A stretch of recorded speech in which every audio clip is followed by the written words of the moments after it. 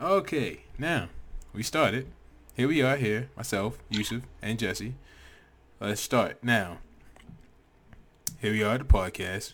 We don't have any ideas of what we're doing. We're just going to bullshit with this. So, we're going to start off with my first question is how you two doing today? I'm all right. I'll do all right, Gabe. Thanks.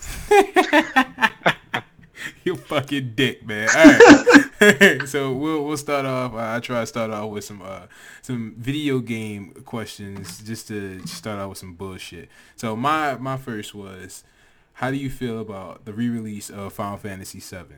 If you like, you want to start off with Jesse. I don't like Final Fantasy VII anyway, so I think it. Hold on. You didn't like the original? Did you play it? No, I played a couple. I played a little bit of it. I never spent too much time in Final Fantasy XI because I don't think it's a terrible game. I'm just not big into turn-based games, so therefore I didn't play too much of it. Holy Final shit. Fantasy 7, Yes. right? Yeah. 7, not 11. No, but I'm guessing you're saying you played 11 a little bit. I played a shit ton of Final Fantasy XI. Right, but you didn't play 7 much. They're not technically the same game.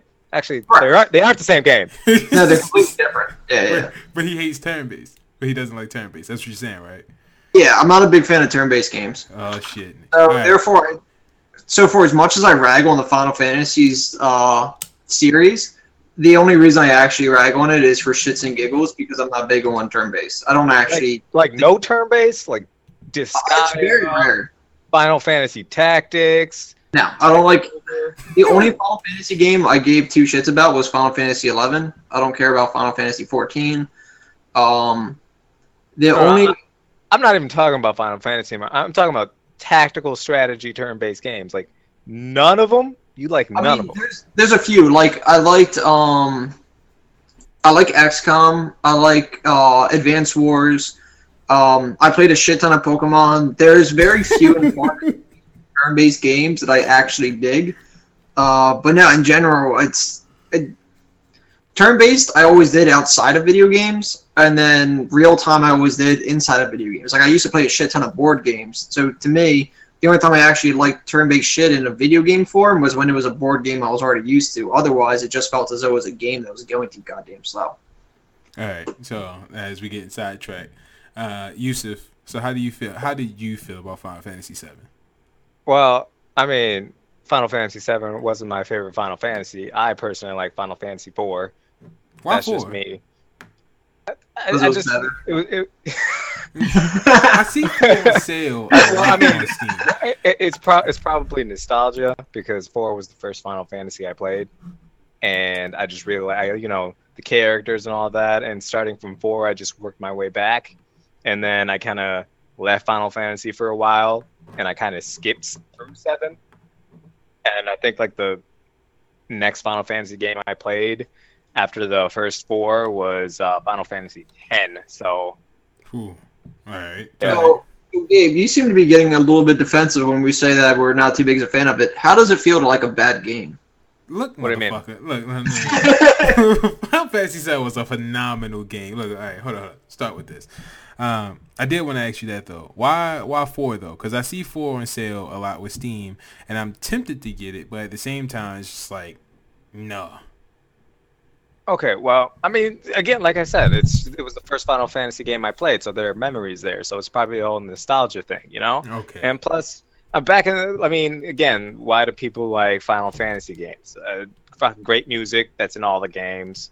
The story, I mean, like in the earlier games, the storyline was a bit cliche, but you could understand it. Like nowadays, they start off and you're confused as fuck until like the first 32 hours of gameplay are done, and then you're kind of understanding what the hell's going on. So it's a bit more. It's a lot less confusing, but it still has all the aspects that you'd like. Right. All right. So now, basically, I love Final Fantasy VII. It was a phenomenal game in my opinion. Graphics were fucking amazing. The story, even to today, I just beat it again at around February. No, not February. Around January. It's around the same time of 2015. Played the game, loved it. even more than I did when I didn't even actually know what the hell was going on. I legitimately, as a grown-ass man, 21 years of life, almost cried when Aerith died. Aerith, that sounds better. She died. Fuck you. I legitimately got emotional when my boy Cloud lost his memory and he was in a coma or whatnot. I legitimately was pissed when I couldn't use him, seeing as though he was my strongest fucking character. And I got pissed when Sephiroth bitch ass killed my ass over and over and over and over again. So I went and I trained in a hyperbolic time chamber, got my power level up to over 9,000, came back and waxed his motherfucking ass and felt very proud about it. And I felt like the boss fight changed. I didn't know you could switch sides between like the two parties at first when you fight. I think it was Genova at first. Then it switched off to like Angel Wing Sephiroth, and he killed me on some bitch shit because I could have beat him the first time when I was underleveled. But who gives a fuck about all that? Now to go into my further, I guess. Let me just say one thing. Like I did play one game between 4 and 10, and that was Final Fantasy 6. Final Fantasy. The only thing I remember from Final Fantasy 6 was I don't even fucking remember the characters, but there was one character, and you're being chased by a train, and this character literally body slams a fucking train, and that's the only moment I fucking remember from Final Fantasy 6. When you got to body slam a train. See, now I feel like a piece of shit because I played 7. I played most of 8. I'm still playing that right now. I played the beginning of 9 because my PlayStation CD would always like stop at the point that I think it was like the princess or whatever and the Lion Kid kiss. Right when they kiss and the fireworks go off, it just stopped. The princess and the Lion King? The kid. Because it was like a kid with like, the kid had like... Oh, okay, like, kid. You're talking about Simba and Nyla or Mufasa? Yeah, I was like, yeah, that's what I was saying. Like, yes, chill. So... Then we get to and I skipped 11 because I heard 11 was extremely difficult and it just wasn't fun. My problem with that one was 11 was fun, frustrating. The thing that was frustrating about 11 was there was 3 things that were probably the most frustrating things. One was when you died, you lost experience. You could even de-level, which is just balls annoying, but it was also fun. Like having that like scare of not wanting to die. Like you tried harder. Yeah, you could de-level. You lost 10% of your XP towards next level. So if you're between 1 and 10% or 0 and 10% XP towards your next level and you died, you would go back to your previous level. So they just the previous level. You have to get that. So they stole this straight from MMOs, pretty much. Well, Final Fantasy 11 was an MMO. Oh yeah, Final Fantasy 11 wasn't MMO. Yeah, also 14. I've never played 11. I've never played an MMO where you lose experience on death. No way. I thought that's pretty much every MMO after level 10. Now, usually in MMOs, whenever you die, you take durability damage to your armor. Right. So like your armor can break, and then like you'll be sitting there fucking trying to stab somebody with your now toothpick, which was a great axe at one point. Essentially. Or in World of Warcraft, they just make you lose the weapon altogether. You just start punching people with your hand. I miss. Oh, that's if your weapon eventually breaks. But the other thing that was frustrating about Final Fantasy XI was how long it would take to get parties if you weren't like what was the best thing at that time. Like if you weren't a white mage at level 10 to like 20. Your bitch ass was sitting there waiting for a long time because there was enough tanks in the world and there was enough damage dealers in the world. What was needed was fucking healers. If you weren't a healer early levels, you didn't get anything. That's Later pretty levels, much... people didn't tank. But that's like every MMO. But they didn't have a good group system. Like World of Warcraft at least recognized this flaw and did like group finding things to try and make it better. Okay. Final Fantasy 11 didn't do anything. Final Fantasy. I mean, they did. Eventually. Helped out with Final Fantasy 14. Hey, you know what? Final Fantasy 11 took 7 years to make it where the armor you had equipped didn't count as being in your backpack. What game was that? Final Fantasy 11. Okay. I mean, I don't know. I mean, Final Fantasy 11 obviously is still going on, I think, right? But Final Fantasy 14, they seem to have dealt with all this in 14. Hold up. Right, Between 11 and 14, they learned their shit. from what I've heard. Now, I don't know how Final Fantasy 11 is, but what I can tell you is Final Fantasy 14 was very good. Now, what I'll say is it was supposed to be the WoW killer. Say what? The second time Final Fantasy 14 was released, it was good. The first time it was released, it was straight horrible. Yeah. Right. Everybody went back to Final Fantasy 11 or to whatever other fucking MMO was around. A Realm Reborn is where it started to, actually be what it was supposed to be at launch. Okay, that's what I played. Okay, the Realm Reborn is when I started playing, which was actually recently. This was around the January area around there. It was a good game. It was fun. It wasn't trash. My problem is, unfortunately, I played World of Warcraft during the golden era, and that was like right after Burning Crusade launched and right around the time of the Wrath of the Lich King really taking off. I played through the Wrath of the Lich King. I played through Burning Crusade when Burning Crusade was the truth, and I played during like when Wrath of the Lich King was getting like just finishing up as all the I think it was the ICC, as all the ICC levels started opening up all the way to Arthas is when I played. So it was a stretch of, I'm going to say about 5 years in total. I played, stopped playing, came back, played again. It was phenomenal. PvP good. The armor system I was perfectly fine with. The instances were fun, interactive, etc. The people were fun. If you just wanted to level up or make money all day, you could have fun doing that. Because the story within the quest were fun as shit also. The problem I ran into with 14 was 14 saw all the things that WoW did and then ignored it. Like, the instances were all right, but they weren't that fun. The raids were all right, but not that fun. At the same time, they were difficult, extremely difficult, and that is what made them fun. They weren't difficult in the sense that the mechanics were not able to be figured out. Let me say that they were not unable to overstand. The problem was that people, it was memory, rinse and repeat, like. Fucking people, if you don't listen, 14 was going to punish you. In the instance, it was going to punish you if somebody did not pay attention to what they had to do. Everyone had to be on their shit.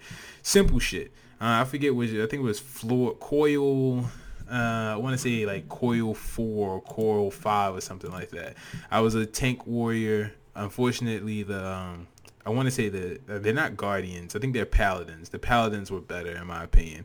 But I was a warrior. Tanked it. It was nice, but it was a strategy where you had to stand in a circle. Everyone had to stand together, and then somebody gets an orb over them, back out the circle, come and let it blow up, and then come back because it does more damage if it hits everyone. That shit sounds simple. Them motherfuckers did not listen. Now, back to what I was saying in the beginning. 14 had horrible PvP. The game was built all off of aesthetics. The raids were not as good or as challenging, in my opinion, as the World of Warcraft ones. Healing was bullshit, especially as the scholar. And tanking was bullshit, because no matter what, black mages would just pull off of you as a warrior. There's really like nothing you could do. They had to stop DPSing hard in order for you to keep aggro. And the gearing system wasn't really phenomenal. It wasn't. It was a really lazy game in my opinion. That being said, anyone else has anything to add regarding Final Fantasy 14 and 11? I mean, I think Final Fantasy 14 would have had a really good contestant, or would have been a really good contestant against World of Warcraft had it come out when 11 came out. I think because 11 came out when 11 came out, rather than Final Fantasy 14 and whatever Realm Reborn came out, like, they took too long to get an MMO that was somewhat worth playing, in my opinion. So they don't have the fan base that they could have had. In my opinion, World of Warcraft is super big, and the reason why a lot of people aren't leaving World of Warcraft for other MMOs or keep going back to World of Warcraft from other MMOs, I feel like World of Warcraft has actually done more harm than good to the MMO genre. In the sense that they made it so cookie cutter that MMOs that stick true to what MMOs used to be and what a bunch of, like, I'm a classic MMO player, and what will never be again, because current day, like, the millennials of MMOs just straight suck. Like, will bitch about it and feel entitled, and it'll never work out. Like, it's at a point where people want everything as fast as possible, and then they get bored. So MMOs inherently kill themselves upon giving the players what they want, because it's not actually what the player wants, it's what they think they want because they're used to it now. Well, yeah, I mean, have you seen some of these people? If like, even games nowadays, you're either like, they either hold your hand throughout the entire game, or you have to like get some sort of upgrade or level up or something every like minute or so, or they're afraid somebody's gonna like lose interest and leave the game. Nobody enjoys grinding for an item anymore. Nobody enjoys playing through and exploring the entire freaking map for all these like nicely hidden Easter eggs, and like Easter eggs back in the day where you had to like randomly stumble upon it or actually read a guide, not something that like they blatantly show to you just because the developers are scared that you might miss it, or things like that. So can I make a point real quick? Yeah. All right. So for starters, I love World of Warcraft. Now, I didn't play any MMOs before World of Warcraft, so I don't have any prior knowledge to this. What I can say is I felt as though WoW was perfect at a point in time. That time where I played, maybe even after that, if I've heard of people who played Cataclysm, which I never got the chance to truly play because I stopped right before it came out. But a lot of people told me that those were phenomenal. That was my apologies. My opinion is that was what an MMO should have been. Like I said, instances are good. Leveling up was good. You didn't level too fast. You didn't level too slow. You had your hard portions of leveling up. You had your people who knew how to level fast, who level slow. People who were good at PvP, who was phenomenal at the game. People who were good at PvE and was phenomenal at the game. People who simply wanted to just make money and play with their friends in the game. Now, my problem comes is everyone was looking to make a WoW killer. And so many games that could have been a WoW killer came out, but they could not do what World of Warcraft did successfully or constantly. Good updates, legitimate updates that felt legitimate. They did not feel like you were just adding bullshit to the game. Balance. Well, I mean, go ahead. No, I was gonna say, well, I mean, you have to understand, a lot of studios don't have like the Scrooge McDuck piles of gold that Blizzard has. You're right. And go ahead. I was going to say, it's not the biggest problem. This is why I say that World of Warcraft kind of ruined the MMO experience henceforth for a long time, is because they made it where vanilla took forever to get to 60. Once you hit level 60, you felt fucking accomplished. Getting your first piece of gold, you're like level 20 something. You got your first piece of gold and you're like fucking ecstatic about it. Right. Like, you message your friends like, yo guys, guess what? I got a gold piece. You like, the first mount was like 40 gold, and that took forever to make. Can't you like level up to like 90 or 100 or max level 90 now. And wait, go ahead.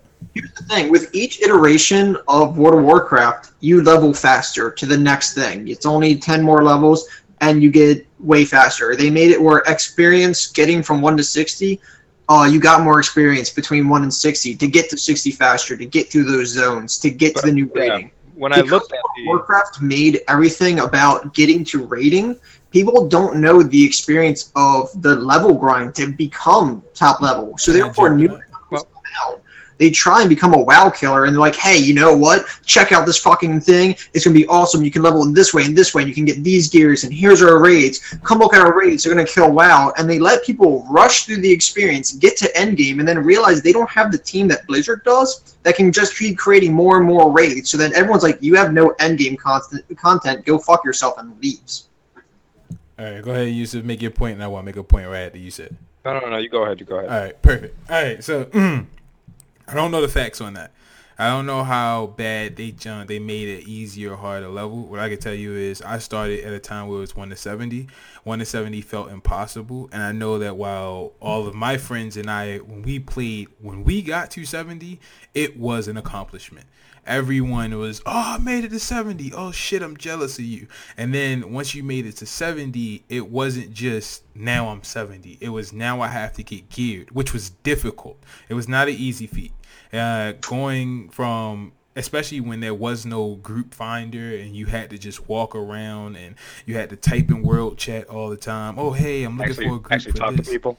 Yes, you had to. Social. Oh, I'm looking for a group for this. So you had to wait for people to join and get your friends online or your guild to help. You had to beg your guild to run me through this, run this with me, run that with. Or you had to do not legendary, but like secret quests on the side to make sure that you get this item or that item, a specific item that was very useful to whether you're tanking or your AD. I mean, well, just your damage. I forget the word. DPS. Now, 1 to 80.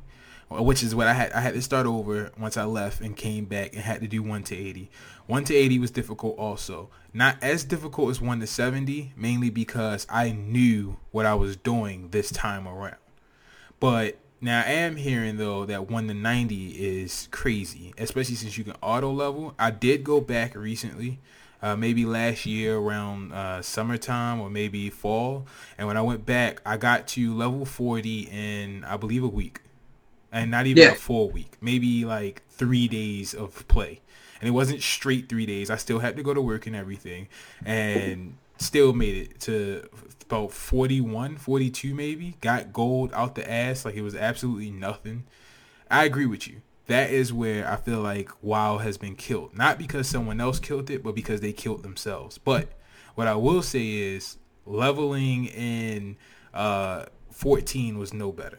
And the only game that I can say that leveling was fucking hard and annoying was Ion.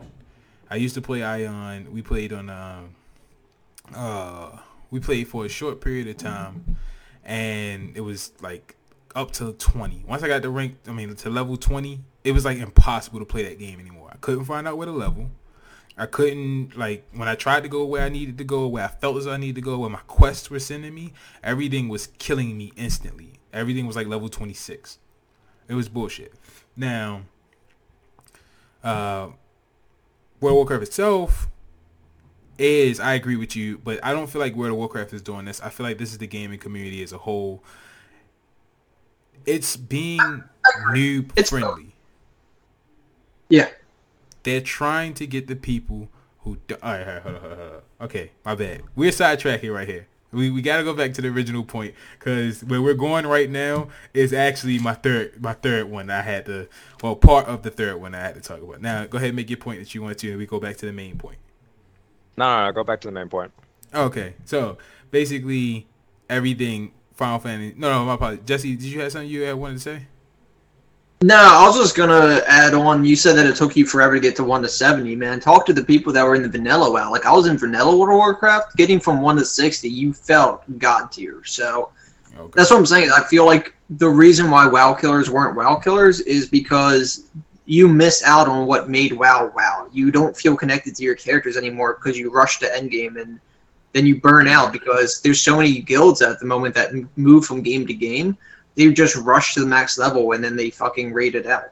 Yep, and I remember while I was playing, there was a lot of noobs. Go ahead, Yusuf. I was going to say, well, I mean, it depends on what type of game it is. I mean, because some games, like, for example, Diablo 3, there's a very, very prominent speedrun community because, like, they find joy trying to make builds and make strategies that get them through the game the fastest way possible. Like, I think the most recent thing that I watched about speedruns, they helped somebody level up from 1 to max level, which is 70 now, in just over a minute. And that's so they find these ways to do things like that. But again, Diablo 3 is a different game from WoW. It's an MMO, but it's not a traditional MMO. Put like quotes behind that. Whoa, but I feel like it's about the whole demographic too. Like culturally, Americans and like Western Europeans, mostly Americans, we want our shit now. We want it fast. We don't really like sitting around, especially like if you ever see teens or anything now. If their phone takes more than like 3 seconds to load something, then they like throw a temper tantrum. And it's just like, you wish you could just take them and put them back into like, dial up if you remember that shit. Oh god. So I'm just saying, it's like it's a culture thing because like there's a lot of MMOs that aren't even in the States or released in English speaking countries, mostly Korean MMOs that you can grind for months and still not be at max level. But the people that get to max level are these like super gaming gods that just wreck everything in their path. All right. So But I guess it just depends. now, to piggyback off of that, they did have people like that in World of Warcraft. I forget the guy's name, but I loved him. I loved his videos. I haven't heard of him in so long. I don't remember his name. He was a YouTuber. Athene Wins. Holy shit, how did they come back that quick? Athene Wins was my guy. I loved Athene Wins. But he legitimately used to just make an account or make a character and level up as far as he can. Like he'll level up to 1 to 70 and see how fast he could do it. And if I remember right, his fastest time was like a day and 6 hours, like playing time or something like that. It was stupid. It was literally something that all of my friends were like, there's no way possible he did this. I don't see how he possibly did it. He did it. It was phenomenal. It was crazy. With no help. It's just him by himself, out there by himself, just killing it. Yeah, I mean, people have been doing this for the longest time. Like, I forgot the exact time, but this guy, like, do you guys remember the original Super Mario for like the Nintendo? Yeah. Yeah, not the Super Nintendo, the Nintendo. Like, there's this guy, I forgot what time, it was some ridiculously stupid time, but he sped run the entire game in this super, like, short amount of time, blindfolded. What? Okay. Yeah. And, no, I can't. Yeah. That. I can't. I gotta look that up. That. How do you play? Okay, that's too much. You have to memorize like when the hell you do the jumps and everything. You also gotta memorize the load screens and the sounds and. All right. Yeah. So, basically, my point. Yeah, people have to. Yeah, I was just gonna say people have to find a way to play the game more. I think just to piggyback off of Jesse in that case was, I agree with you, but I think the difference in what he's saying is that that's not a thing anymore. You see how we just had a discussion with the guy who had to blindfold himself and then he had to run. I mean, he had to remember everything in order to play the game and do a speed test. That's a challenge. Nowadays, 1 to 90 is not a challenge anymore. Even playing the game regular. To be 100% honest with you, a lot of the way it was easier for me to level up from 1 to 80 on World of Warcraft was I was a healer. Not only that, I had made a druid while I was playing, and I got to like 1 to like 74 fairly quickly. The main reason of that was I was a feral druid, so I could tank, and then I was also a resto druid, so I could heal. Once they added the group finder into everything, oh my god, leveling it's too fast. I didn't even have to quest. If I was having such a hard time in an area or I didn't want to go to a certain area, I would just quest all day. Quest. And then, boom, I rank up. The same with 14.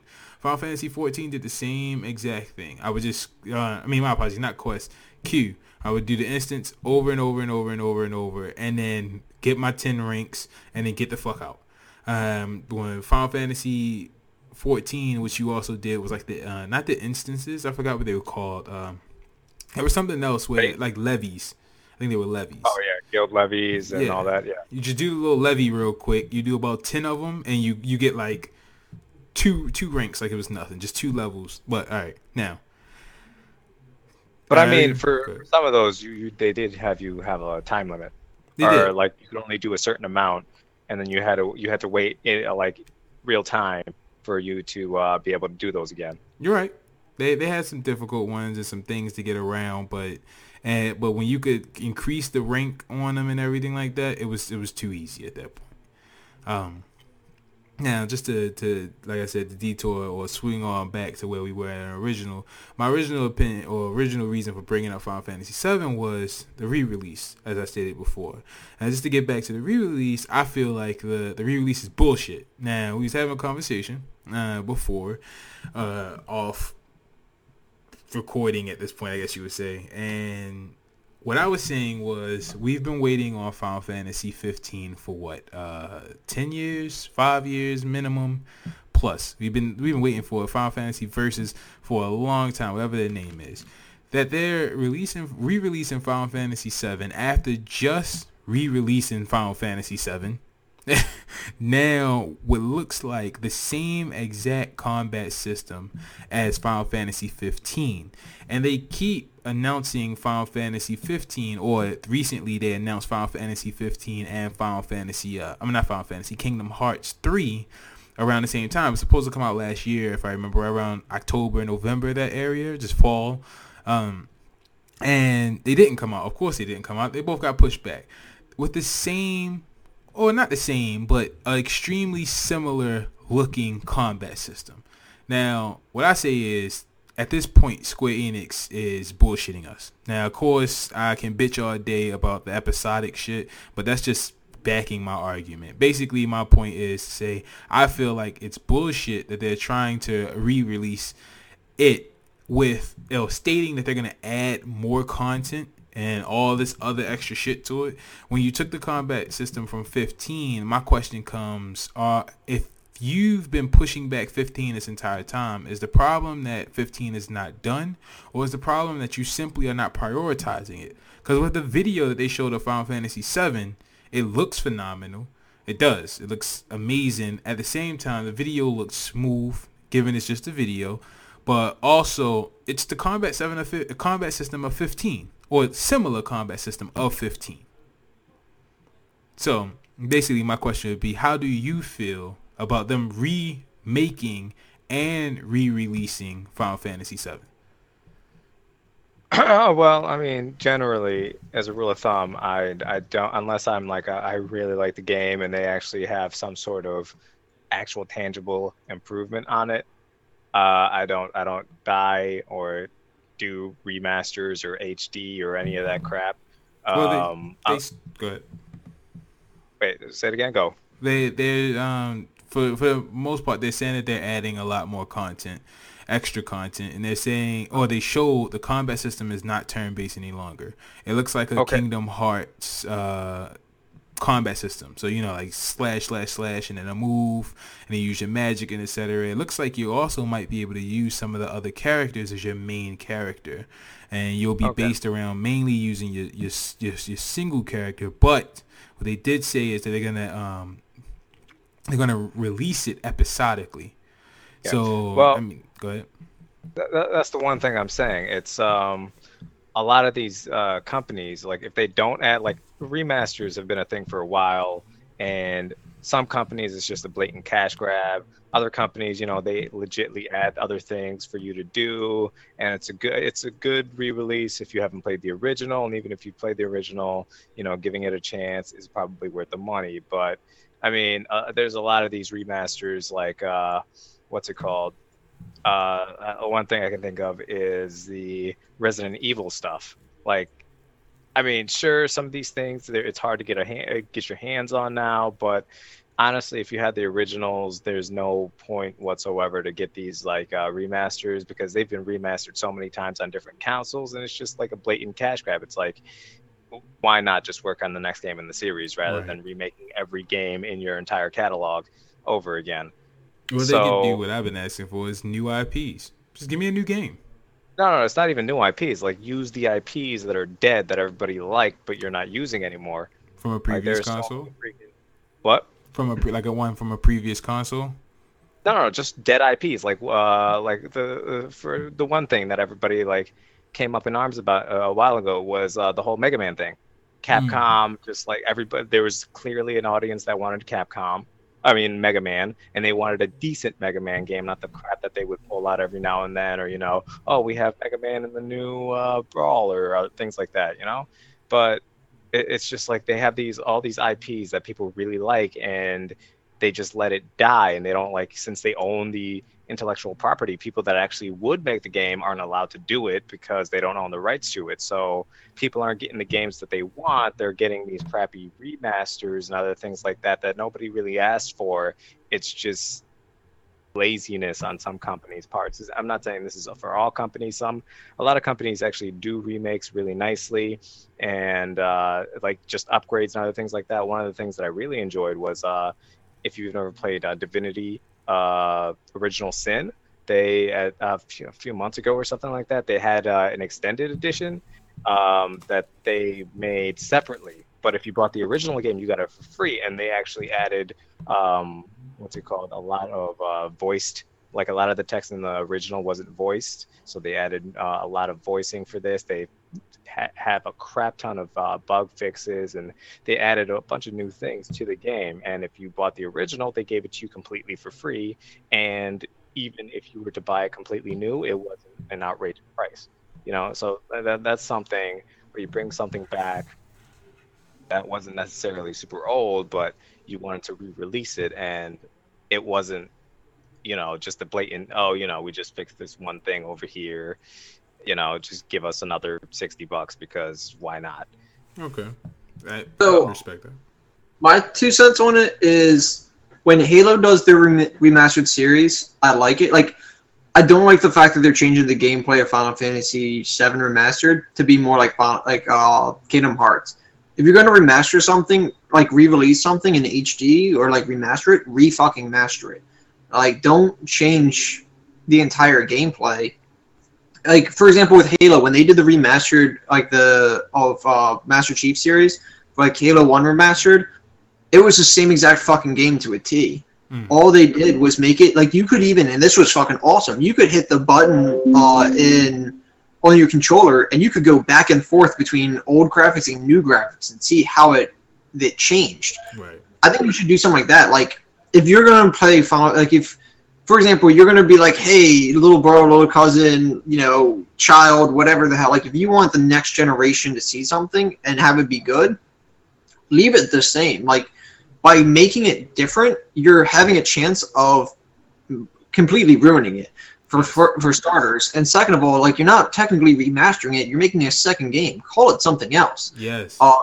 Like Final Fantasy VII, when I heard that it was being re-released, I'm like, okay, cool. It's just going to be the same game, but looking pretty. And it's not that. That's not what it is at all. It's a completely different fucking game. It has the same story. It goes along the same path. I'm sure they have certain elements that are the same, but you're not remastering the game at that point. You're remaking the game into a different setting. It's not, like Halo did. It's Halo. They didn't change a goddamn thing. You need to do that. Skyrim, like the Elder Scrolls series, they just keep making a new version of the game, and like they're not calling it like, oh, this is Morrowind remastered. No, it's Oblivion. This isn't Oblivion remastered. It's Skyrim. That's one of the things of, like, don't get me wrong. I'm not going to defend the whole Elder Scrolls series too much because I'm not a fan of the Elder Scrolls series. But what they do correctly. They give you a new game every few years. There's a lot of core elements. You can tell it's the same game from the same type of game from the same people. But they don't call it the same thing. They don't call it Morrowind Remastered. They just call it Oblivion. They call it they call it Skyrim because it is a different game with slightly different gameplay mechanics. If you're going to have different gameplay mechanics, call it a different game. But that's the one thing about PC, though. PCs are unique when it comes to the video game community, just because there's so many freaking options for PC. For example, remasters just for HD or just for visuals make no sense on the PC whatsoever. There's no, like, if you own the original game on another console, they're like, especially for like the older systems like PlayStation 1 or these things, there are emulators out there. You can play your games, and 9 times out of 10, they let you downsample, they let you put in shaders, they let you, like, even if they don't, like, sweet effects is a big thing. You can make the game look better than anything that, like, usually people bring up to you, like, every single time. Like, for the Elder Scrolls, let's just say that when they bring out a new Elder Scrolls game, every single time, within like a week or two, people bring out better texture packs. People bring out bug fixes. People bring out better textures that the studio themselves wouldn't even make, Like when they brought out the complimentary 2K or like complimentary HD textures for Skyrim.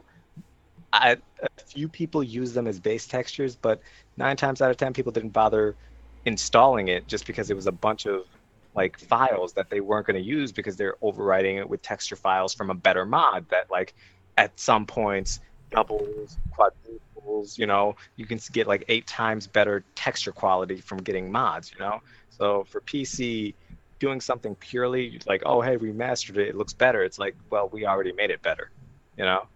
All right, so that's perfect because technically we just hit all of my points, and that is taking us into the third point. So let's go into the third one. The question is, are consoles still relevant in the rise of the PC gaming? Oh yeah. I mean, PC, you can do a lot with PC. You can emulate things, but then again, it's not perfect. I mean, there are some games that I can only play on consoles. There are some games that I can only play using my handheld, you know?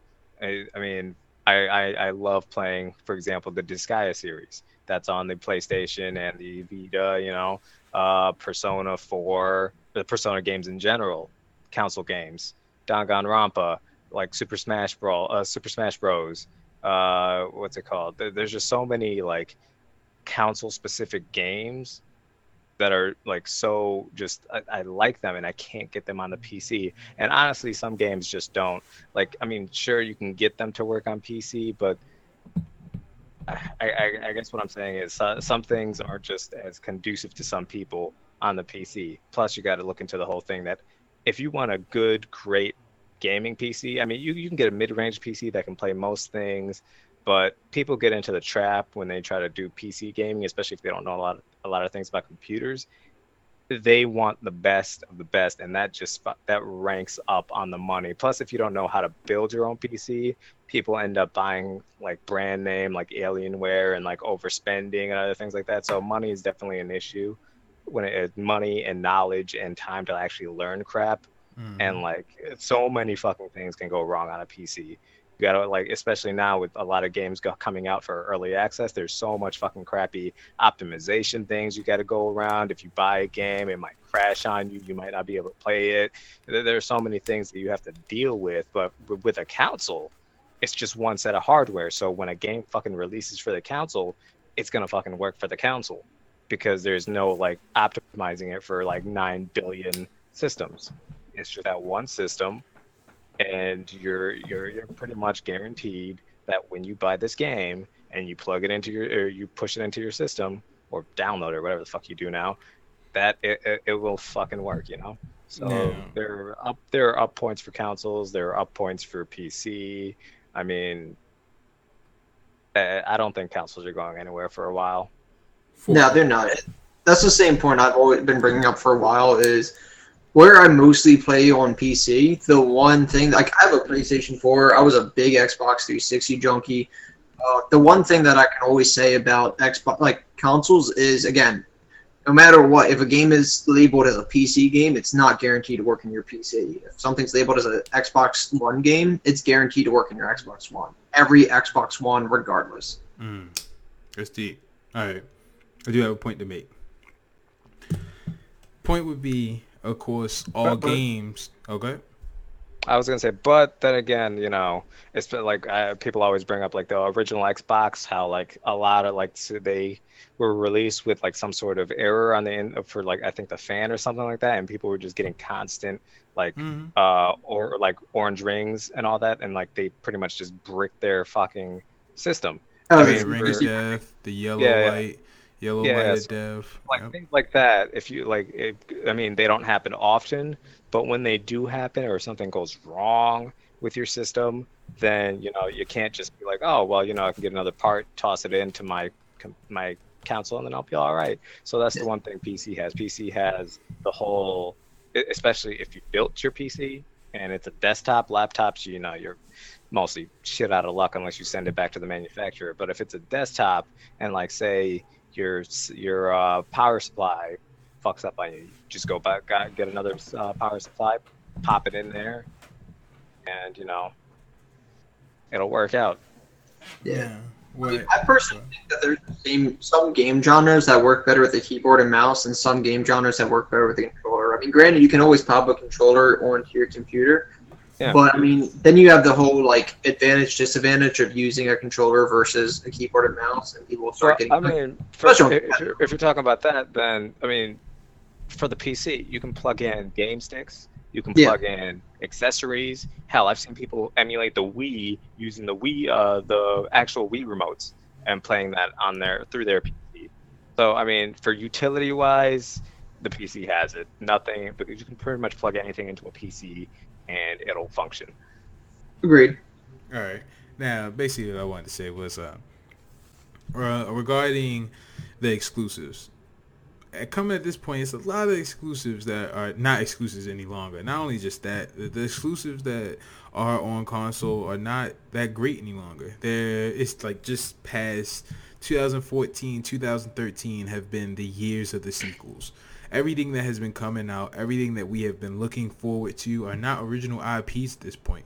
The last original IP that I know for a fact that I can quote and say was good was The Last of Us.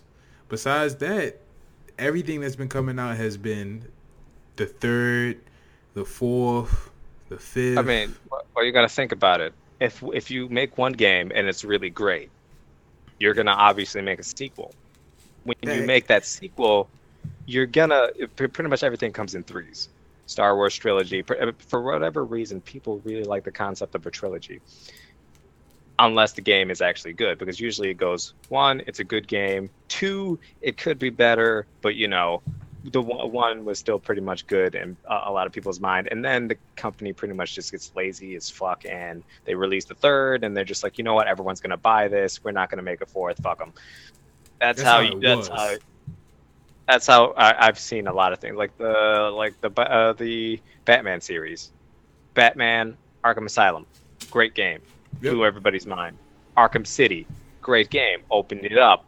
Some parts in Arkham Asylum I liked more. Arkham City, obviously the larger area was nice, floating around and everything, but honestly it was the same thing. It's just fly from one point, beat somebody up, go up, fly to another point, beat somebody. There wasn't a lot of variety, so it was just like it was an open world with nothing to do. But having the open world was interesting. And then Arkham Knight, everybody was just like, holy shit, there's going to be the Bat car. It's going to be awesome. They're going to like take the good points from Arkham Asylum and Arkham City, and it's just going to be amazing. Pretty much a bunch of shit, honestly, when it came out. I mean, hell, when it was on Steam, they had to take it down from Steam because it was a pile of shit. It wasn't running on anybody's computers. It was hardly optimized, so they literally took it down and then like re-released it after some time. Like Fantasy 14. Yeah. So, things like that. That's how I. Well, in the way I see it is, I feel like a bunch of games. There was something when I was working in-house that was told to me, and it made a lot of sense, because there was definitely a bad guy, like a boss, on the game that reminded me of a few other games. And when I was talking to one of the producers there about it, I'm like, this boss, I fucking faced him in World of Warcraft, he's in God of War, and everything like that. Like, it's similar mechanics and a similar look. And he's like, yeah, but he was a successful boss. People like that boss. So there's a certain level of risk and reward. Pretty much what he was getting at is, if we're making a new game and it's a brand new IP, then we want to have at least, you want to put something in there that people are going to like, because it takes away some of the risk from it, because there's at least one thing somebody's going to enjoy about it. I think the thing is why we're not seeing a lot of new IPs is 2 reasons. One, the biggest reason is it's safe. It's safe to keep re-releasing Madden because Madden people are going to keep fucking playing it. It's safe to re-release Call of Duty because Call of Duty people are going to keep fucking playing it. The Arkham City, it's, people like that game, so why would you not milk it while people are still fucking buying it? The problem is that's the thing, milking it. Yeah. The problem is the consumers allow the game companies to milk the same fucking thing over and over again. I mean, the last Mario Mario hasn't had a good game that for the last 10 years. That's not a sports game. Like the only good Mario games nowadays are like Super Smash Brothers and the Mario sports games. Not even the Mario parties are good anymore. Not even the Mario Karts are good anymore. I mean, some of the ideas that they brought out with the Super Mario Worlds, they had concepts in there, and the level design and the music and everything is still, they mix it up enough. I mean, there's only so much you can divert from the actual platformer aspect. I mean, you got for some of the things that they did in Super Mario Galaxy and other things like that, they explore the platformer a little more. So I'll give that to Nintendo. It's not just a super cookie cutter way I mean, some of the newer ones, it's kind of like getting like they're not having as much like exploration with their ideas as like the older platformers, but they still haven't given up and just like, a carbon copy, here you go, give us your money. It hasn't gotten to that point for Nintendo yet, so I want to give them that credit. Well, what I want to say is, to continue, just to go back to the whole console conversation. I am personally a PC gamer. I've given up on my console. Last console I owned was an Xbox 360. Played it, played Xbox 360 for a long time, a little shortly after it released and everything. And I sold it around 2013. Not 2013. Yeah, around 2014, actually. I sold it around the end of 2014 as I had a piece, built my PC in the beginning of 2014, instantly went down for a long, probably a year. I had $1,000 paperweight for about a year. Fixed it, and of course it's the shit, I don't flex on it like that, but it's beautiful. Love my computer. Now, once I gave up console gaming, I'm not gonna lie to you, I enjoyed gaming a lot more. Now, it left me in the area of confusion because I didn't know what to play, as there's so much to play. I feel that at this point, PC gaming is the future, and that's not because I'm a PC elitist or a PC master race person. What we run into the problem is, even though it does take a decent amount, if you don't know how to build a computer, that's true. Honest to God, that is extremely true. As I've heard people, even with my first build coming up, it was, I think, $1,500. It was just stupid the shit I wanted to get. Now, knowing what I know now, it's a lot easier to build a computer for a lot cheaper that can run everything consistently. Yeah, no, honestly, I spent $1,400 on my computer. I could have spent $800 and still would have been able to play most of the shit. But it's just like when you're getting, it's like, oh, well, what about if I need this? I need one more fucking gigahertz on my CPU. I need that shit. And it's just like when you're buying it, you get into that whole like marketing thing where it's just like, this is brand new, 30% off. Yeah. You get all this shit, and it's just like, well, if I don't do it now. Yeah, and someone might say, "Oh, you paid $1,000 for your computer. I paid $500 for my Xbox or whatever." The thing that comes down to it, my computer wasn't actually $1,000. My computer was actually, I want to say, 6 or 7. Well, not including the whole accessories and the operating system and all that crap. No, that's actually with just, well, actually, no, you're right. When I say it was 1,000, it's because I had to get a monitor, keyboard, all that good stuff, operating system, etc. That took it higher. Given just, if I had a TV at the time and a cheap ass keyboard, I would have been perfectly fine. But I didn't go cheap on my monitor. I wanted to get a decent monitor that could do what I wanted it to do, which was 1080p with an HDMI cord and all that good stuff. Unfortunately, I wanted to have speakers, but I don't. Even to this day, I have no speakers, just use headphones. It's sad, but it happens. I mean, most people don't. Yeah. Speakers anyway, so. I mean, it all boils down to what type of gaming you want to do. Like, I mock mobile gaming and handheld, and handheld gaming, but if you're constantly traveling, maybe handheld gaming's for you. If you just only have 5 to 10 minutes every now and then to dick around on a game and it comes sporadically, maybe mobile gaming is the thing for you. It all comes down to how invested you want to be and what type of gamer do you want to be. I mean, Personally, I think there's some situations, like I actually left PC gaming from when I was doing shooters for console gaming because I felt as though shooters on PC gaming were too easy. Like it became too unreal. CS:GO?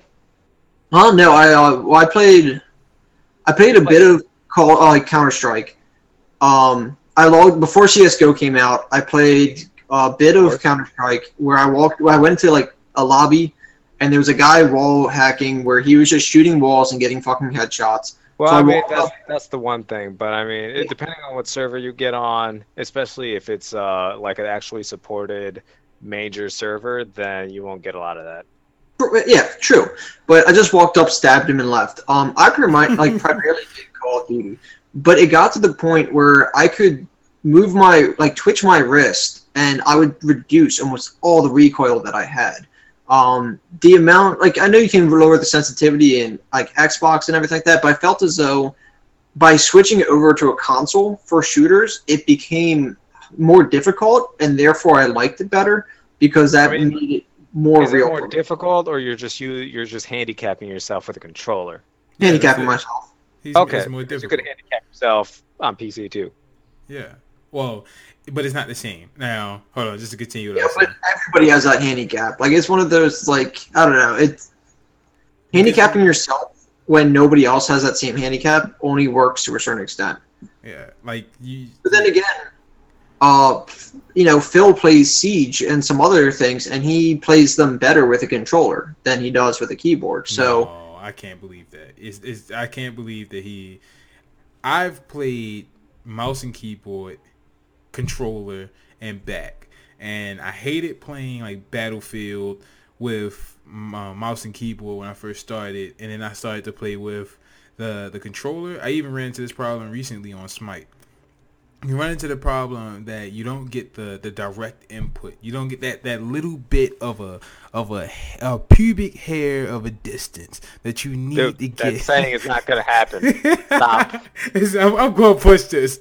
That little bit of a distance that you need to cover in order to kill somebody for a headshot. The difference between a shot on the hitbox on the chest and a hitbox on the head. You can't reach that little area with a controller. You can't, no matter how much you fix the sensitivity, because that's the reason aim assist is a thing in games. And unfortunately on PC, I mean, it exists on PC, but it's not as it is. Just like I understand what Jesse's saying with when you go on console and everyone has it, then you run into the situation where it's a level playing field. I'm the shit. You bullshit, but at the same time, I can't be my full extent. I can't reach Super Saiyan 4 with a controller, but with a mouse and keyboard, I'm Super Saiyan 17. With a controller, I can only go Super Saiyan 2. You know, I've experienced that. Now, I played Call of Duty, etc. on my time on Xbox 360 with, of course, a controller, and I was the shit. I must say, I enjoyed it. We almost went to, we did game battles every now and then. Almost went like somewhere because the guy I played with actually ended up getting sponsored at some point, and he wasn't bad. It wasn't as if I could beat him, but I could hold my ground against him. So I feel it's possible that I could have gotten sponsored at some point if I stayed with it. Playing PC gaming or going to PC gaming with like playing Battlefield or playing Call of Duty with a controller is a reality check on PC. I played it. I tried it. The shit didn't work. Not only that, I played with mouse and keyboard without practicing whatsoever. Reality check.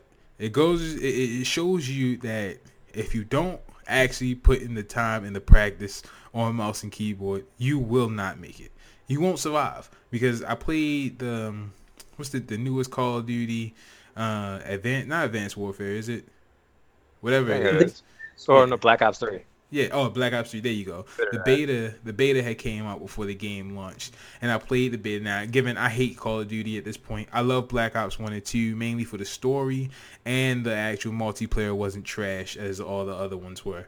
But the beta we played and everything was horrendous. I walk around the corner, the guy shot me in my face instantly, and it didn't feel like aimbot, because I used to play the Nexon game, Combat Arms. I used to play Combat Arms, and you come across. It was a fun game. That game is a game that taught me how to shoot. Had my boy Dr. Dots, I think his name was, wherever he is, shout out to him. But Dr. Dots took me into a server, and we legitimately worked on my skills. It wasn't like, oh, he bust my ass until I got good. It was shoot here, shoot left, shoot right, and then you twitch it. If you can hit these back and forth, then we go. We'll fight, game to 7 or whatever. We'll shoot. You start off with pistols, just pistols, so you can work on your aim. Make it so that only headshots kill. with pistols. So you can't spray at my head. You have to shoot my head. We move back and forth to get you. And with the movement, it gets you being able to keep your gun at a level area of the head and moving with it down. It's just like we playing Killing Floor. Killing Floor gets you headshots, like instantly kill just about. You gotta locate the head. The heads are not ginormous. You shoot the head and then move on. Battlefield. Oh, quick point. Anybody remember Big Head mode from GoldenEye? I have, yes, I do. Oh man, good times. Anyway, playing Battlefield with a controller, I got decimated. It was disgusting. Switched over to mouse and keyboard, still got decimated. But I worked on it. I grabbed my sniper, your twitch shots, everything along those lines. Once you let your instincts take over at that point, it revitalized my fun in shooters. I don't see how gaming on a console, besides the exclusives and the easy UI, I can understand that, or operation system, I understand that the user interface and the operation system on the consoles are a lot more child and let me say, no offense to them, moron friendly when you're attempting to play a game. I can understand how Windows can get confusing, especially Windows 8.1. I haven't really found it with Windows 10 yet because I'm afraid to upgrade. But I can understand. I can understand how they get. I can understand how they get scary. They get intimidating, and especially when something doesn't work. When something doesn't work, if you don't know how to work on it, if you're afraid to crack open your PC and go inside of it, I understand how it's intimidating. But like I said, I paid about $700 for just the parts alone for my computer. I did not need a monitor. I could have used any other random TV that was around my house. When it all comes down to it, people are paying $500 for consoles like, let's say, the Xbox One. People still having problems with those Xbox Ones that originally came out, whether PlayStation 4s. People are having trouble with the controllers. When all boils down, they're attempting to become PCs. They're adding the web browser. They're adding Netflix. This has been going on for a while. I mean, hell, back when the freaking Dreamcast was out, they had a port for internet connection for multiplayer. So that's right. Been going on. Yeah, there's nothing wrong with that. No.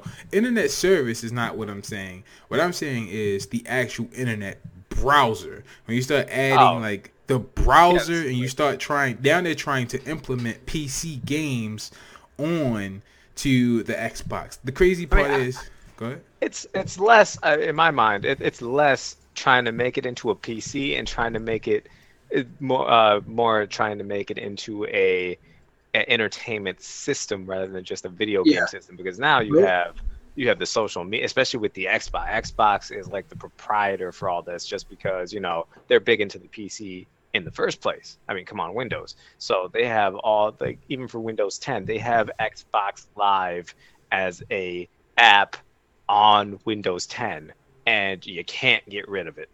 Like it's just on there. I mean, you don't have to use it, and it doesn't bother me. But you cannot uninstall that shit. It's just built in.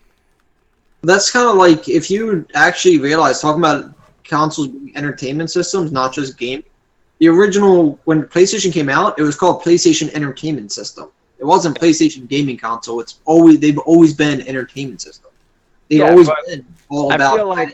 I feel like the term entertainment system has changed, because even back in the day, the Nintendo, the NES was the Nintendo Entertainment System, but in that sense, it was entertaining you because it was a video game system. But now, when people say entertainment system, they include things like TV, internet service, apps such as Netflix. I mean, it's evolved.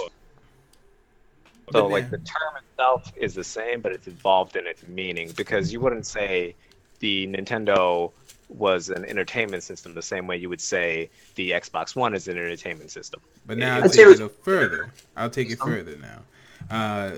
What I'll say is the problem I run into is, let's say, how they bring out the Xbox One. They say that they want to do all the snapping, or they do all the snapping, and that's how their selling point is. One of the things is snapping. I went over a friend's house. This was not this year. This is not before the cloud was entered into the game. It's probably maybe around, I'm going to say about February of last year. Somewhere around that area. go over to my friend's house. I play his Xbox One that he got for Christmas and everything. And I snap ESPN onto the right side of the screen, and I begin to play NBA 2K14. As I'm playing NBA 2K, I feel like it was 14. It was either 14 or 15, whichever one it was. I'm playing it. As I begin to play the game, and with with ESPN running, and I think I had like the scores on the bottom of the screen or some shit like that. You know, usual that shit. As I continue to play, the game begins to drop frames, and on top of dropping frames, it freezes 3 times in 1 hour. Not a simple freeze. It's not just requiring a lot more processing power running that. But my problem is no, it's not ESPN app. It's his TV. His TV is snapped at this point. It's not the ESPN app. It's the TV. Because you can plug up the cable cord to the back of the Xbox, and it'll become your cable box at that point. Okay, so it's processing all that stuff too. Then it's not your TV. Is it your TV that's processing the cable, or is it the Xbox that's processing? No, it would be the Xbox at that point. But my argument is that is a feature added and that was marketed. It was not as if that is a feature that was randomly given or it was a mod or anything of that nature. And this is why I cut to the conclusion of, in my opinion, consoles. Well, I feel like consoles should become or be coming to a point of obsolescence. Now, given I know there's a great amount of people who just love Xbox, who just love Sony, PlayStations, who does not wish to go to PC, who's afraid of PC, who doesn't want to drop the money. Someone would say, I'd rather drop $500 on the Xbox One than to drop $700 on a computer that can play all of those games and do more, and can do more than what the Xbox One can do. Because I'm just saying, I can watch Netflix, have a YouTube video up, play Fallout 4, and talk to you all on another device all at one time, and my computer is not even that big, and that's without frame rate drops. I mean, I can snap all that shit. The reason why consoles aren't going to die for a long time is because it's all inclusive. Xbox has the party system. Think about how many chat systems we have with PCs to try and get people. Like, it's way easier to round up friends on a console than it is on a PC. The UI. That's what I'm saying. The UI. Go ahead. That I was going to say, consoles aren't going to die off because you have to think about not just the concept of the consoles, but the companies behind these things. Yeah. Like Sony, freaking Nintendo. These guys are billion-dollar companies. These guys. Why would Microsoft make it? Why would Microsoft take away the Xbox when they can get you to buy an Xbox and a PC? Exactly. Yeah. So it's like these companies have a lot of money. They have a lot of backing. And again, it's always going to come down to there's like, as much as the PC is great, you can get a lot of things on the PC. You can do a lot with the PC. The learning curve for getting into PC gaming, the pricing, and the fact that there are like system exclusive, like real exclusives. I'm not talking about, it's an exclusive when it releases and then a year later the game of the year comes out for every system. No, I'm talking about like Nintendo keeps their IPs like fucking locked in a safe behind like Terminators and shit. That's what I'm talking about. I do want to make a point. And that leads into, which is not written on paper, but I'm gonna start like this. This is me. This is my opinion. Whenever somebody talks about this opinion, you need to quote me. I am Jesus of this. The Wii U is the only system worth buying in next gen. Nope. Yes. Wii U is garbage. I mean, assuming that, I would say yes and no to that. Well, actually, no. I would say no to that. One, most people still play the Wii. Like my friend was telling me the other day that more people were playing online on their Wii than their Wii U, just because people didn't feel that there was a lot of improvement from the on the Wii. On the Wii U as compared to the Wii from the GameCube. I agree. But another thing was a lot of people, when the Wii U came out, they thought, like, the way that they advertised it, a lot of people assumed that the Wii U was an accessory of the Wii because they were more It should have been. rather than they were advertising the tablet like controller, and everybody was looking at that and like, oh yeah, that's just an accessory that you plug in and then you can play your Wii games on it. So that was a whole thing that dropped off a lot of sales in the beginning. But another thing is, Nintendo themselves are thinking, like they've been saying, that they're going to discontinue like support for the Wii U. It's turning out to be one of the like shortest console lives, because they've already announced their NX. what's it called, their system that's in development, the Nintendo NX or whatever the hell. Yep. Wii U is a flop. I like the Wii. The Wii U, if it would have come out earlier, would have been a really strong competitor in my mind. If it came out when the Wii came out? Yeah, if it came out when the Wii came out, it would have been a really strong competitor, but it came out at an awkward time, and plus it didn't offer as much as the Wii did. The Wii has a larger library. The Wii has been like supported more with AAA titles, not just Nintendo titles. Like third-party developers were supporting the Wii a lot more. There's just so much in the Wii that bringing out the Wii U, especially as a contender to like the PS4 and all that, it wasn't a really smart idea on Nintendo's part.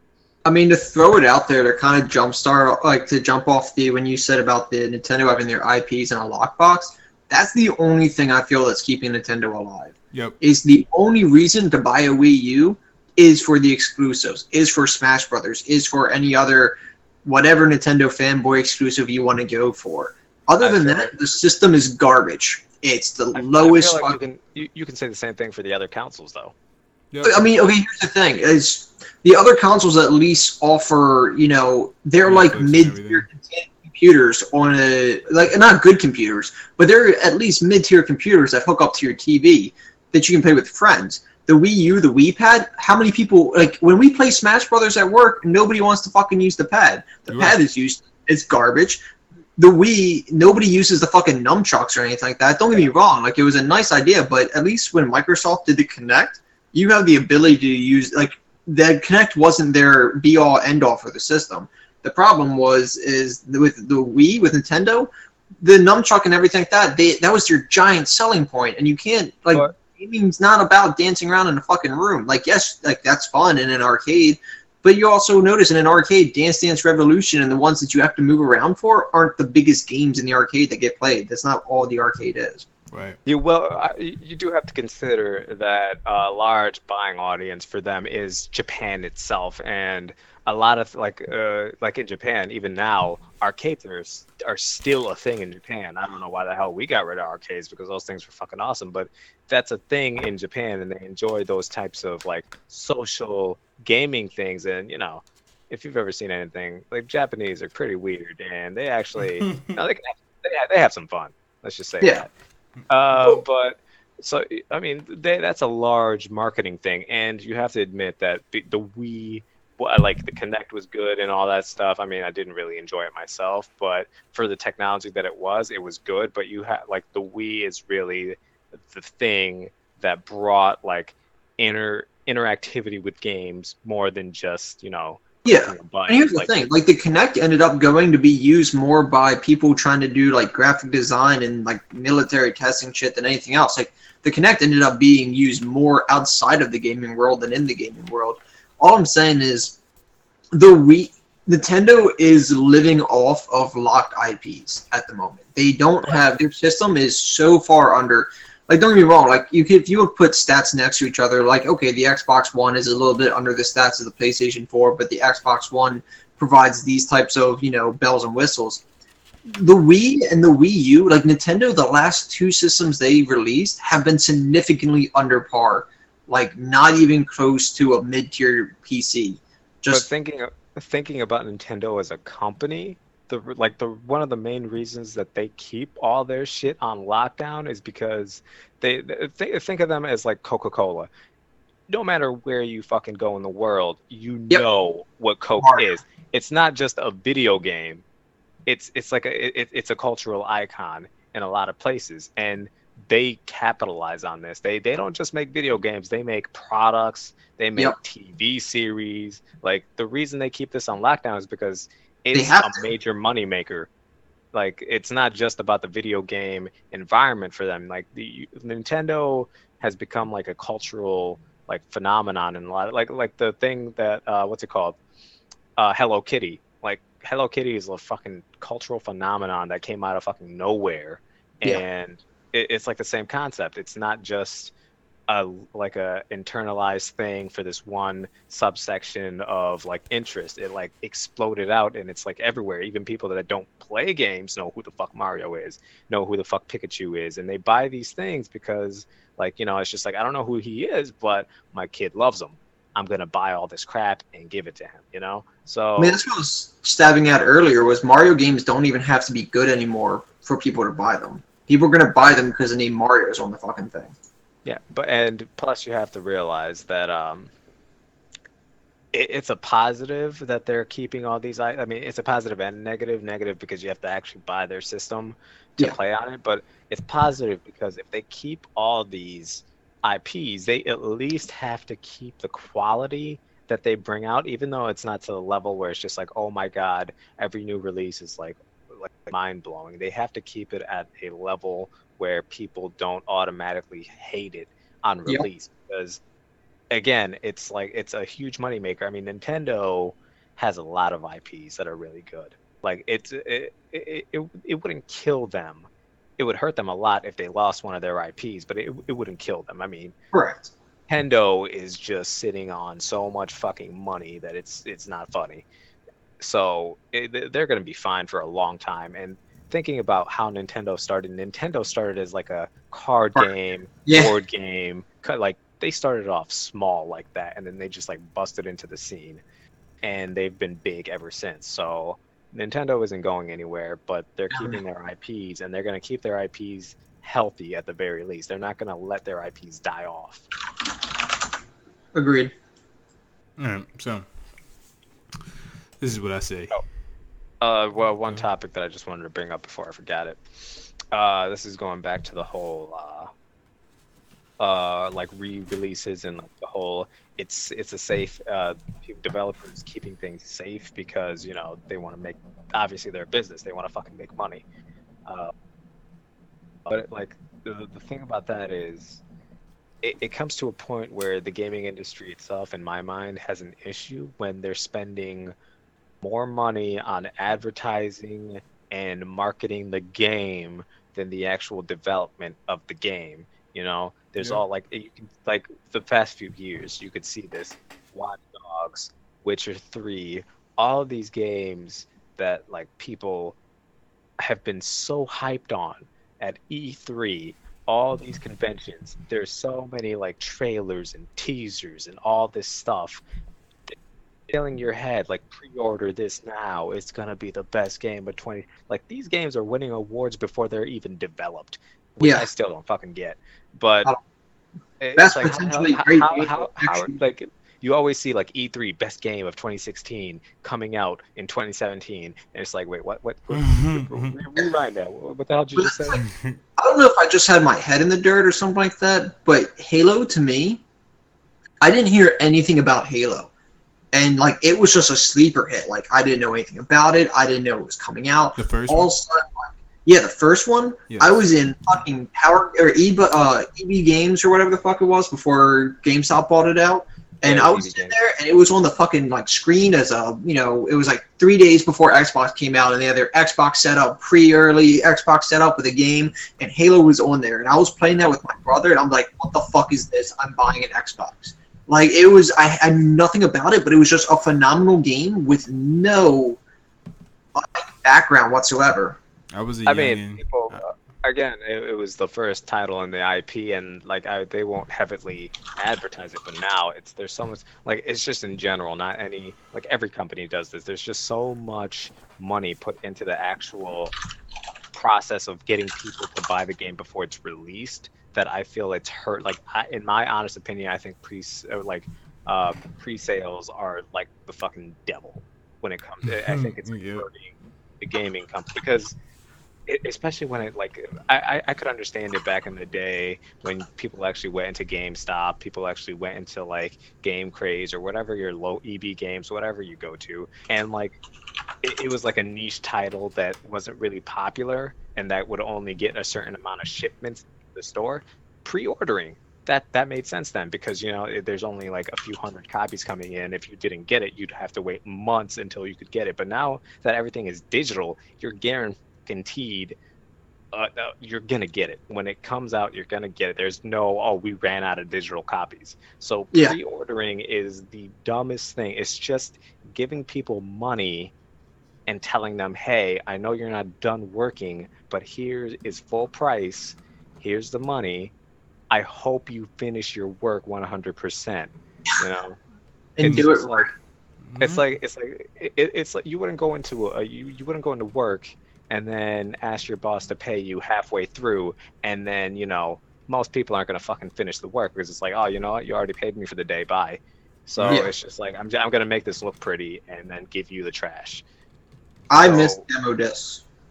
Yes, and I that's was another just thing. having a discussion about that. Is another thing. Demos aren't a thing anymore. Like back in the day, everybody fucking had a demo. No one asked for Everybody. it. No one wants. Like, no one in the industry wants it anymore. We'd rather you to oversell and tell us how your game is going to be phenomenal. Mass Effect 3 did a demo because when I was working at Big Huge Games, we put out a demo, and we had like there was a deal between with us where if you played the Kingdoms of Amalur demo and if you played Reckoning's demo and you played Mass Effect 3's demo, like by playing our demo you got something in Mass Effect 3, and if by playing Mass Effect 3 demo you got something in our game. So demos are a thing, and people played a lot of that. I know a good amount of people that got the Mass Effect gear in Amalur. Yeah, that's the other thing that I really don't like about some of these things, like especially GameStop is a huge fucking proprietor of this, and it's just really fucking bad. All these things, like it's on top of the pre-order thing. It's like, oh, if you pre-order, we're going to give you this, and this. And it's like, no, you motherfucker, that's not what you're doing. You're making that content, cutting it out of the game purposely, and telling me if I don't buy it early, I don't get that shit. That's what you're telling me. You're not giving me anything for free. So $150 worth of day one DLC. Yeah, it's just like day one DLC is the dumbest thing I ever heard. It's like I just dropped $60 on a game if I'm buying on console. Or I mean, I hardly ever buy games for full price anymore. But back in the day, it's like you're telling me if I buy that game for $60 brand new, I have to give you another like $90 to get everything else that I was supposed to get on. And there's always bullshit. It's always bullshit. It's always like it's never an actual addition to the game. I remember I was just having that conversation. I miss it back in the day when we had the Xbox or the PlayStation 1, PlayStation 2, where you play a game, you beat a game, and then you think you're done with the game, but because you played the game again on hard with the continued on what you had before in the last playthrough, now the game is a little bit longer. So it makes you want to play the game over again and see if it's any more, and then come to find out you unlock a new game mode, you unlock costumes. Now they just doing is they locking that shit, and then they go and they give you the DLC, hey, you pay for the DLC, and then it's like some hour-long bullshit. Most of it's cutscene. Like one thing that was really bad was like locked on disc DLC. DLC that was already on the disc. Yeah, that they just purposely locked until you paid for it. Right. Oh my god. And now, and then the other thing was one of the games that really was just horrible. Watch Dogs. Yep. It kind of dropped on everybody's expectations from what people promised. Like you said, kinda. But on top of that, it was what's it called?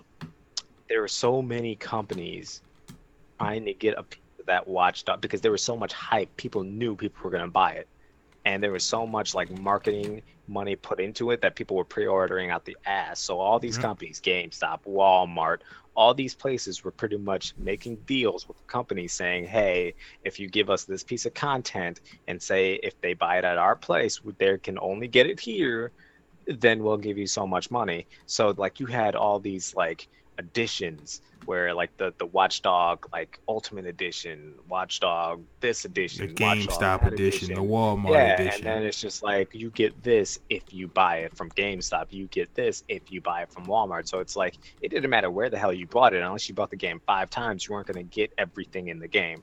But then 4 months down the road, well, we're gonna let you buy that other shit now. Yep. Yeah, so it's just the most. I think for one thing, at least on PC or any type of digital thing, pre-orders should be just not done by any, because there's no point in pre-ordering.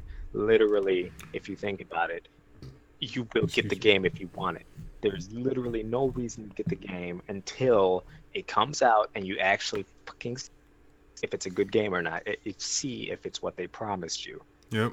You know, there's no reason to put down $60 on something that you can just, look at when it actually releases and not look at all the trailers or pre-rendered videos or anything like that and say, yeah, this is a good game, I'll give you money for it. Not just, here's the money, I hope you make a good game. Now they got the new shit going on. Like me and my boy was just looking at it. They have it so that you can pre-order The Division. The Division, part of me feels like it's going to be a phenomenal game. You asked me maybe a month ago, I can't wait for that game. I don't care about anything else. I can't wait for that game. I was disappointed with Metal Gear Solid 5, but The Division is going to do it. I feel like it's going to end up being just like Borderlands, which, fuck Borderlands, is going to be another Destiny. I'm calling it now. I feel in my chest and the heart of my cards, it's going to be the next Destiny. And apparently Destiny is supposed to come over to PC at some point. Fuck They're that thinking shit. About it. Unless the Taken King with everything connected with it is either anywhere from $20 to $30, and I catch it on the Steam sale, I will never buy Destiny. I cannot do it. I'm very disappointed with Bungie, with how they did the whole conversation along the lines of, we're going to give you 10 years worth of content, and also it's going to be open world MMO and all this crazy stuff. It's going to be a big world, etc. And everything is just a loading screen and a level, and it's boring, it's dull, and to me it feels exactly like Halo. I was expecting a new feel, which is not bad fully. It's not a horrible thing to feel like Halo, but at the same time, Halo's starting to feel like Call of Duty. One more time? I said you didn't pay for Halo, you paid for Destiny. You're right. There you go. Now, but then again, that comes back to the whole safe thing. They can't. That Bungie, pretty much all Bungie has done, for the most part, is Halo. That's their profile, pretty much. But then everyone wants to make the argument that everyone in 343 is everyone from Bungie, which is false, because when Halo 4, the release date of Halo 4 started to come to fruition, everyone started dropping out of 343. All the Bungie employees that was there, I'm not gonna say all, but a great amount of them, you just kept hearing through, whether it's IGN or GameSpot, etc., anybody reporting on it, you just hear it over and over. The next person left, or the executive producer left, the president left, this person left, that person there left. Are a lot of people leaving big companies. Like Kojima was the biggest one, like earlier, fucking left Konami because of all that shit that happened, How they try to take his name off of it. Yeah, they're trying to fucking like clean him out. Put out that piece of shit game. But Konami, oh my god, they have some. I honestly would have quit. I think if he wasn't as big as he was, Kojima, if he wasn't as big as he was, Konami would have pretty much just like put him under the rug. You would have never fucking heard from him again, because they have some like draconic laws, like rules in that company. Like they don't play any fucking shit. That's crazy. I haven't done much research into the actual companies themselves. I just keep hearing about how they're doing Hideo grimy as fuck, when in my opinion he made that company for right now. Like what else does Konami have besides Metal Gear? I mean, Konami, they've been fucking up on a lot of things lately. I mean, they got rid of Kojima, they fucking canceled Silent Hills. It's like, oh my god. And PT was, I'm not gonna lie to you, PT had to be the scariest game I've ever played in my entire life. I looked at that and I was like, oh my god, this shit is like I was watching the fight. I didn't get to play it because I didn't have a PS4. Holy But shit. I was watching videos with my roommate and we were like fucking pissing ourselves because we were just like, no, don't fucking go into that bathroom with that weird baby thing. And It's Yep. like, no, motherfucker. And then we saw like the fucking ghost in the mirror. We were like, nope, motherfucker, turn this shit off. You can't do it. And the graphics and all that crap. Oh my god. On top of all of that, I was doing a bunch of research on it, and they were saying how people were dying in the pause screen. You would pause the game. Yes, you would pause the game and say, "Oh, let's go grab something to eat." The guy said he paused the game. He and his friends was going to go get something to eat and everything. As the game was paused, he go upstairs, grab some pants. He comes down. He's looking for his keys in the living room, and as he's finding his keys under the pillow casing, he grabs his keys, and the bitch grabs him and eats his fucking face. He said he shit himself. Like it was over. Yeah. So. It's a game that phenomenal, which was just a demo, and you see how phenomenal the demo was. I mean, the demo was great. I mean, when I thought it was coming out, I had to like slow down on the hype just because I was like, this was a controlled thing. They had one direction to go to. They could give their best to this one small section. How are they going to make this into an entire full-length game? Now you got to think about that part. It's like, would they be able to capture that throughout the entire game? Because pacing is really important. And I mean, it's very cinematic, especially if you're getting Kojima. This is the guy that fucking made, what's it called? Metal Gear Solid 4. The entire game was a movie. Pretty much, you had like it was a movie that you got to move around every like half hour or so. I still love that game. I mean, they had the longest fucking cutscene in video game history. It was a great game. The ending alone. All right, so Snake Eater's my favorite. The Snake Eater song, I legitimately tear up every time I hear it.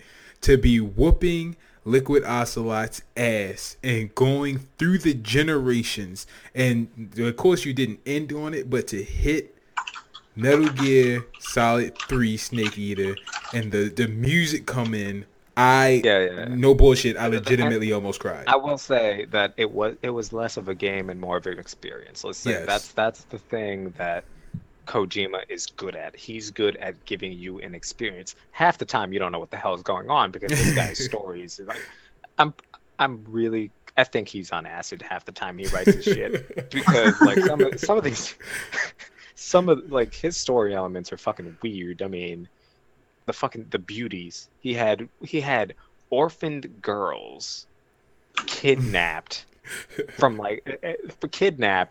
and trained into super soldiers based on animals, and all they do is wear skin tight suits, and they really, really are super flirtatious. They're the Asians. It's the Asians, man. Like Americans are Michael Bay. That's what we are in the universe. The Americans are Michael Bay. You take whatever movie it is. Yep, it's just explosion, explosion, explosion, explosion. The heroes won. It's over. The movie's fucking phenomenal. Asians, they gotta hit you with some crazy ass creepy shit. And then you have like the English people and or boobs. Yeah. And then you have like the English people who just have like a dry humor that is actually funny. It's extremely Monty funny. Python was awesome. It's extremely funny. Extremely funny, but it's extremely dry. It depends on the comedy. And then you have the Latin people, like the Brazils and everything, and they just got the Weather Channel. That's all we need, or telenovelas. Yeah, but everybody on that might watch their Weather Channel. Have you seen those? I'd watch the fuck out of that, man. Who are you talking to? I watched it for 2 days. I thought I knew Spanish. I ain't know shit but ass and titties. But when it comes down to it, the amazing game. I felt as though it was grimy as shit what they did to him. Silent Hills, in my opinion, would have been phenomenal. So I mean, taking that is like the whole Kojima making his like he gets it. He makes the experience. He draws you in. You don't know what's going on, but you enjoy it. And then they had Guillermo del Toro, freaking movie guy. He like taking Kojima's experience and adding Guillermo's like like movie experience, trying to like set the scene and getting everything right cinematically, adding that flair to it, bringing those two together would make. I don't think you would be playing a game, but you would be walking through a fucking experience, and that's what they captured with Now this is what I say. Imagine this. With Metal Gear, what I love about Metal Gear is not only did it have a phenomenal like actual gameplay. And given they had cutscenes, they had long cutscenes that explained a lot of shit that you just didn't feel like listening to because you just got finished an epic ass boss battle. They had good gameplay. The gameplay was solid. Since from 1 to 4 was legitimate, well thought through gameplay with great elements, whether on hard, on easy, etc. Nothing was too easy. The story would trap you, so you gained an attachment to all of the characters. Even in 2, when they switched it up with Raiden and everything, you still gained a level of attachment. Not only did that, though. Oh, you mean that scene where you're just naked doing cartwheels? This guy. But you see how Raiden comes from a little fuckboy to like a semi-snake. Like he got the training. That kills Wolverine. I hate that. And no lie to you, I don't understand whatsoever how he killed. Look, we're not gonna take it in this. We're not gonna take it in this. But essentially, they have amazing stories that are great within themselves, and then they take out of just the story itself. The gameplay is legit. It's actually fun. What I'm saying is, imagine a level of that in Silent Hill, because one thing they are famous for in Metal Gear is breaking the fourth wall or something. Where it's the first one. That cardboard boxes. This guy, in the first one where you had to change out the controller and swap in the new controller and everything. Put the controller into the second port and then you could kill Psycho Mantis. I don't know how you were supposed to figure that out without a fucking manual. Luckily, my father was there for that. For the second one, when you're going through the period. Your father had to help you beat a video game? Don't do this. I was young, man. Don't do that. Like Metal Gear Solid when you were that young? Yeah, I'm 21 now. Oh, yeah. 21? Yeah. I'm not as if I was playing when I was 5 or nothing like that. I think there was about, I want to say that might have been 9 or 10 or something like that. I watched him play all of those.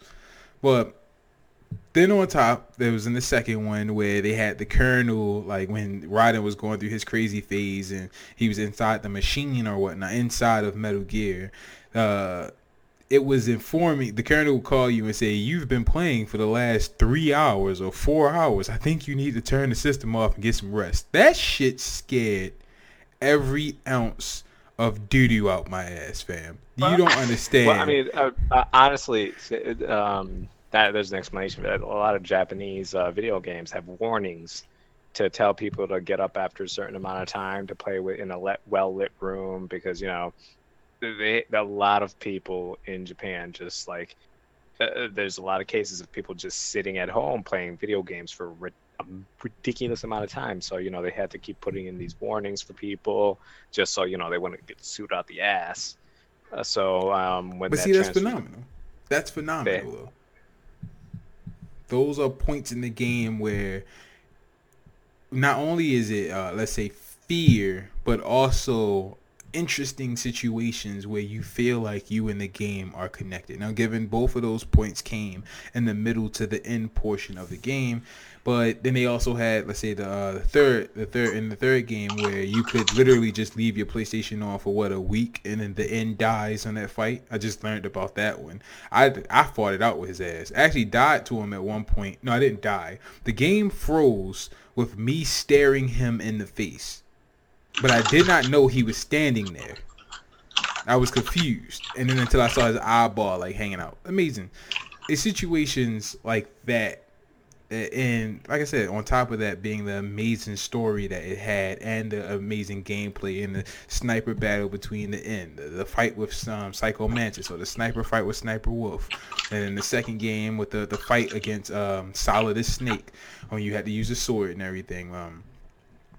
as it goes on. The game, the portion in the fourth game when you had to fight the psychics in that one, and you had to like crawl your way through the radiation or area, whatever it is, and then the fight at the end. These phenomenal portions of the game that are amazing, that capture you. I will say, what? as part of the game was when you held up a camera to all of the beauties. Because you had to kill them with only tranquilizers, but if you killed them with a tranquilizer and you did something with a camera, Yeah. you got transported to like a photo shoot place Yep. with Japanese pop music playing in the background while they That do shit is poses. phenomenal. And now imagine if someone can do that with a game about killing, shooting people, cyborgs and shit. Imagine what he could do with Silent Hill. Now, given some portions of the game will be exactly like PT is, so I say that's the beginning of the game. And then you move on further to portions where, because Dude, I if that's wasn't the beginning of the game, I'm just walking out the house. Fuck staying in that this place. guy. They move on because I was informing that there was another one of the other Silent Hills already had the first person point inside the game, but it was only for a small portion, like whenever you joined their house or something along those lines. When you went back to the player's home or safe house or something, that was the only place it turned into first person. They could have portions of the game, just like Fear does. Fear has portions of the game where it just turns into slow motion. You see visions and everything, and then armor pops up and everything. Silent Hill will put you in a room where you can't go any further, and it's now a puzzle game. The game Silent Hill was never truly built around A lot of fighting. games don't do puzzles right anymore. Like, I remember back in the day playing fucking Resident Evil 2. Those puzzles, fuck, holy shit, man. They took you all over the fucking map, and you're just like, you're like, I need to get the hell out of here because I'm fucking terrified. And then you're just like, you get all the way across the map, and then you're just like, shit, I made it. And then you fucking look at the puzzle, and you're just like, crap, I forgot that one piece. And then you're like, shit, I gotta go all the way fucking back through that hell again. And see, now imagine how Silent Hill was with Silent Hill having, and now given you were right, they put all their money into that, or all their work into that one portion of the game that was extremely phenomenal and everything. But imagine if that one portion of the game was like multiple positions in the game. Let's say they run into the situation. Well, no, I'm not saying they wouldn't be able to make a great game. I'm just saying I won't let the hype, because I've been put down by a lot of games. Yes. I don't want to get so hyped up that I'm just like, it's gonna be the best thing ever. It doesn't matter. It's all good. You know, I still want to have that. Like, they did a good job here, but can they do this over an entire game and not just 8+ hours? Can they do this over the entire stretch of the game? Can they keep the pace? You know, because after a while, everything gets boring. I mean, even if it's like fucking terrifying out the ass, you're just gonna, at some point you end up predicting things, like horror movies nowadays, you know? Yep. A lot of the horror movies that you go into are so cookie cutter that you can walk in and you can name everything that's gonna happen before it even happens, you know? Yep. I mean, I think a lot of it is you have to, like, for example, I don't know if you guys have played Until Dawn yet, but Until Dawn actually made it so their element of the game, like the element kept the core type of gameplay, but they completely changed a lot of the game. Not like changed a lot of the game, but they made it so what was going on, became a new type of scary by the middle of it. So you kind of have to, like, they mixed in jump scares with this type of thing, with that. So none of it was ever the same thing. Like, a lot of it was just, okay, so this is a jump scare part. Like, I got to a point where I was just like, I feel like we're owed a jump scare, and then like 10 seconds later, the jump scare happened. Don't get me wrong, but that was after like 15 minutes of like psyche scare type thing, you know? No, they need to, like, what I enjoy now is, like, jump scares have their place. Jump scares always have their place. It's going to be in everything. It doesn't matter. But certain games, like the first Amnesia game, the first one. I bought that, have not installed it. Which game? Outlast game. Amnesia. Amnesia, the first one. Did the same thing with Outlast. Yeah, Amnesia. I didn't play that one. Outlast.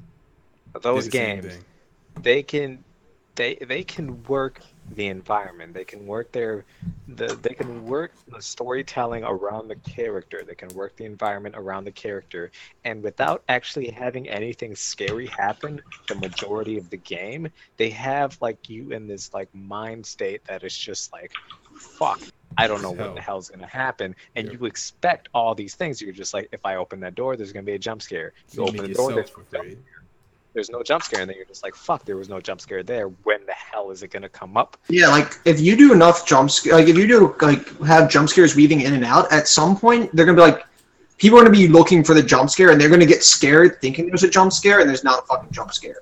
Yeah, like Dead Space 2. And that's its own element. Its own element is tricking you into a type of scare that you think is gonna come, but it's not actually coming. Yeah, it's the anxiety factor. It's just like, you know something is there, you just don't know where it is. Because after something comes out in a jump scare, you're just like, okay, that scared me for a few seconds, but now I can fucking see it. You know? And it's just like, all right, it's not really scary anymore. It's just really ugly, and I need to kill it. Yeah. Did any of you guys ever play Eternal Darkness? No. No. Eternal Darkness did some good shit like that, where that was kind of when you talked about the game that the guy died while he was fucking paused. They did some shit where it wasn't so much as they died when they had paused, but you'd be like, I'm going to save my game, and it's like save file corrupted. Your save file's not actually corrupted, but it would like scare you into thinking that. It would turn your TV sound up and down. Like you would get different, like the volume would change. Okay, that shit would scare the shit out of me. I wouldn't play that game. That's the psychological shit's what kills me. Like I said, PT was never a one. Like everyone I know who played that game had their own experience. So they were stating that every time you went you went around in a circle, something else changed. My knowledge from how I was informed, or I'm just doing some research on it, you could go through the game one time and collect all the clues the first time. But each time you go through the door, it changes, or it resets and changes everything or something along those lines. So when I played the game, I walked through the door and everything was red. And you were running fast, and everything mirrored itself over and over and over again. And then you go backwards, it's the same shit, just same hallways, etc. It was weird. It was multiple hallways, it looked like. But you can also play the game and never reach that moment. You can also. There were a lot of people that 100% of the game, they had to go over and over and over again. They actually got everything. Yeah. But like I said, that was a scary ass game. There's a lot of games that are like that. I'm not a big horror game person because they generally don't scare me. They more like just annoy me that they're supposed to be scary and they're not scary. But at the same time, there's a few, Dead Space 2 was scary. Dead Space 1 wasn't that scary, but Dead Space 2 definitely made me shit on myself. But I played that game 2 o'clock in the morning, pitch black in the house. Turtle Beach is on. Only person in my house was my father. He was on the couch, knocked the fuck out, snoring, which made me even more afraid. I legitimately didn't get up and piss that night at all. I had to piss for the longest time. Never got up and pissed. But all right. So while we're here though, you got any other points in the year you want to make? No, I'm like, because we ended up on the point that you just didn't want to piss because of a video game. So yeah, it was horrible. I think not wanting to piss because of a good game is good at any point. Yeah. All right. Well, then we don't really have anything to plug, so we're just gonna end it here. Let's say we'd just like to thank everybody for listening, and whenever we get to post it somewhere else, then we'll just post it there. That's it. Yeah, everybody say goodbye. Ah.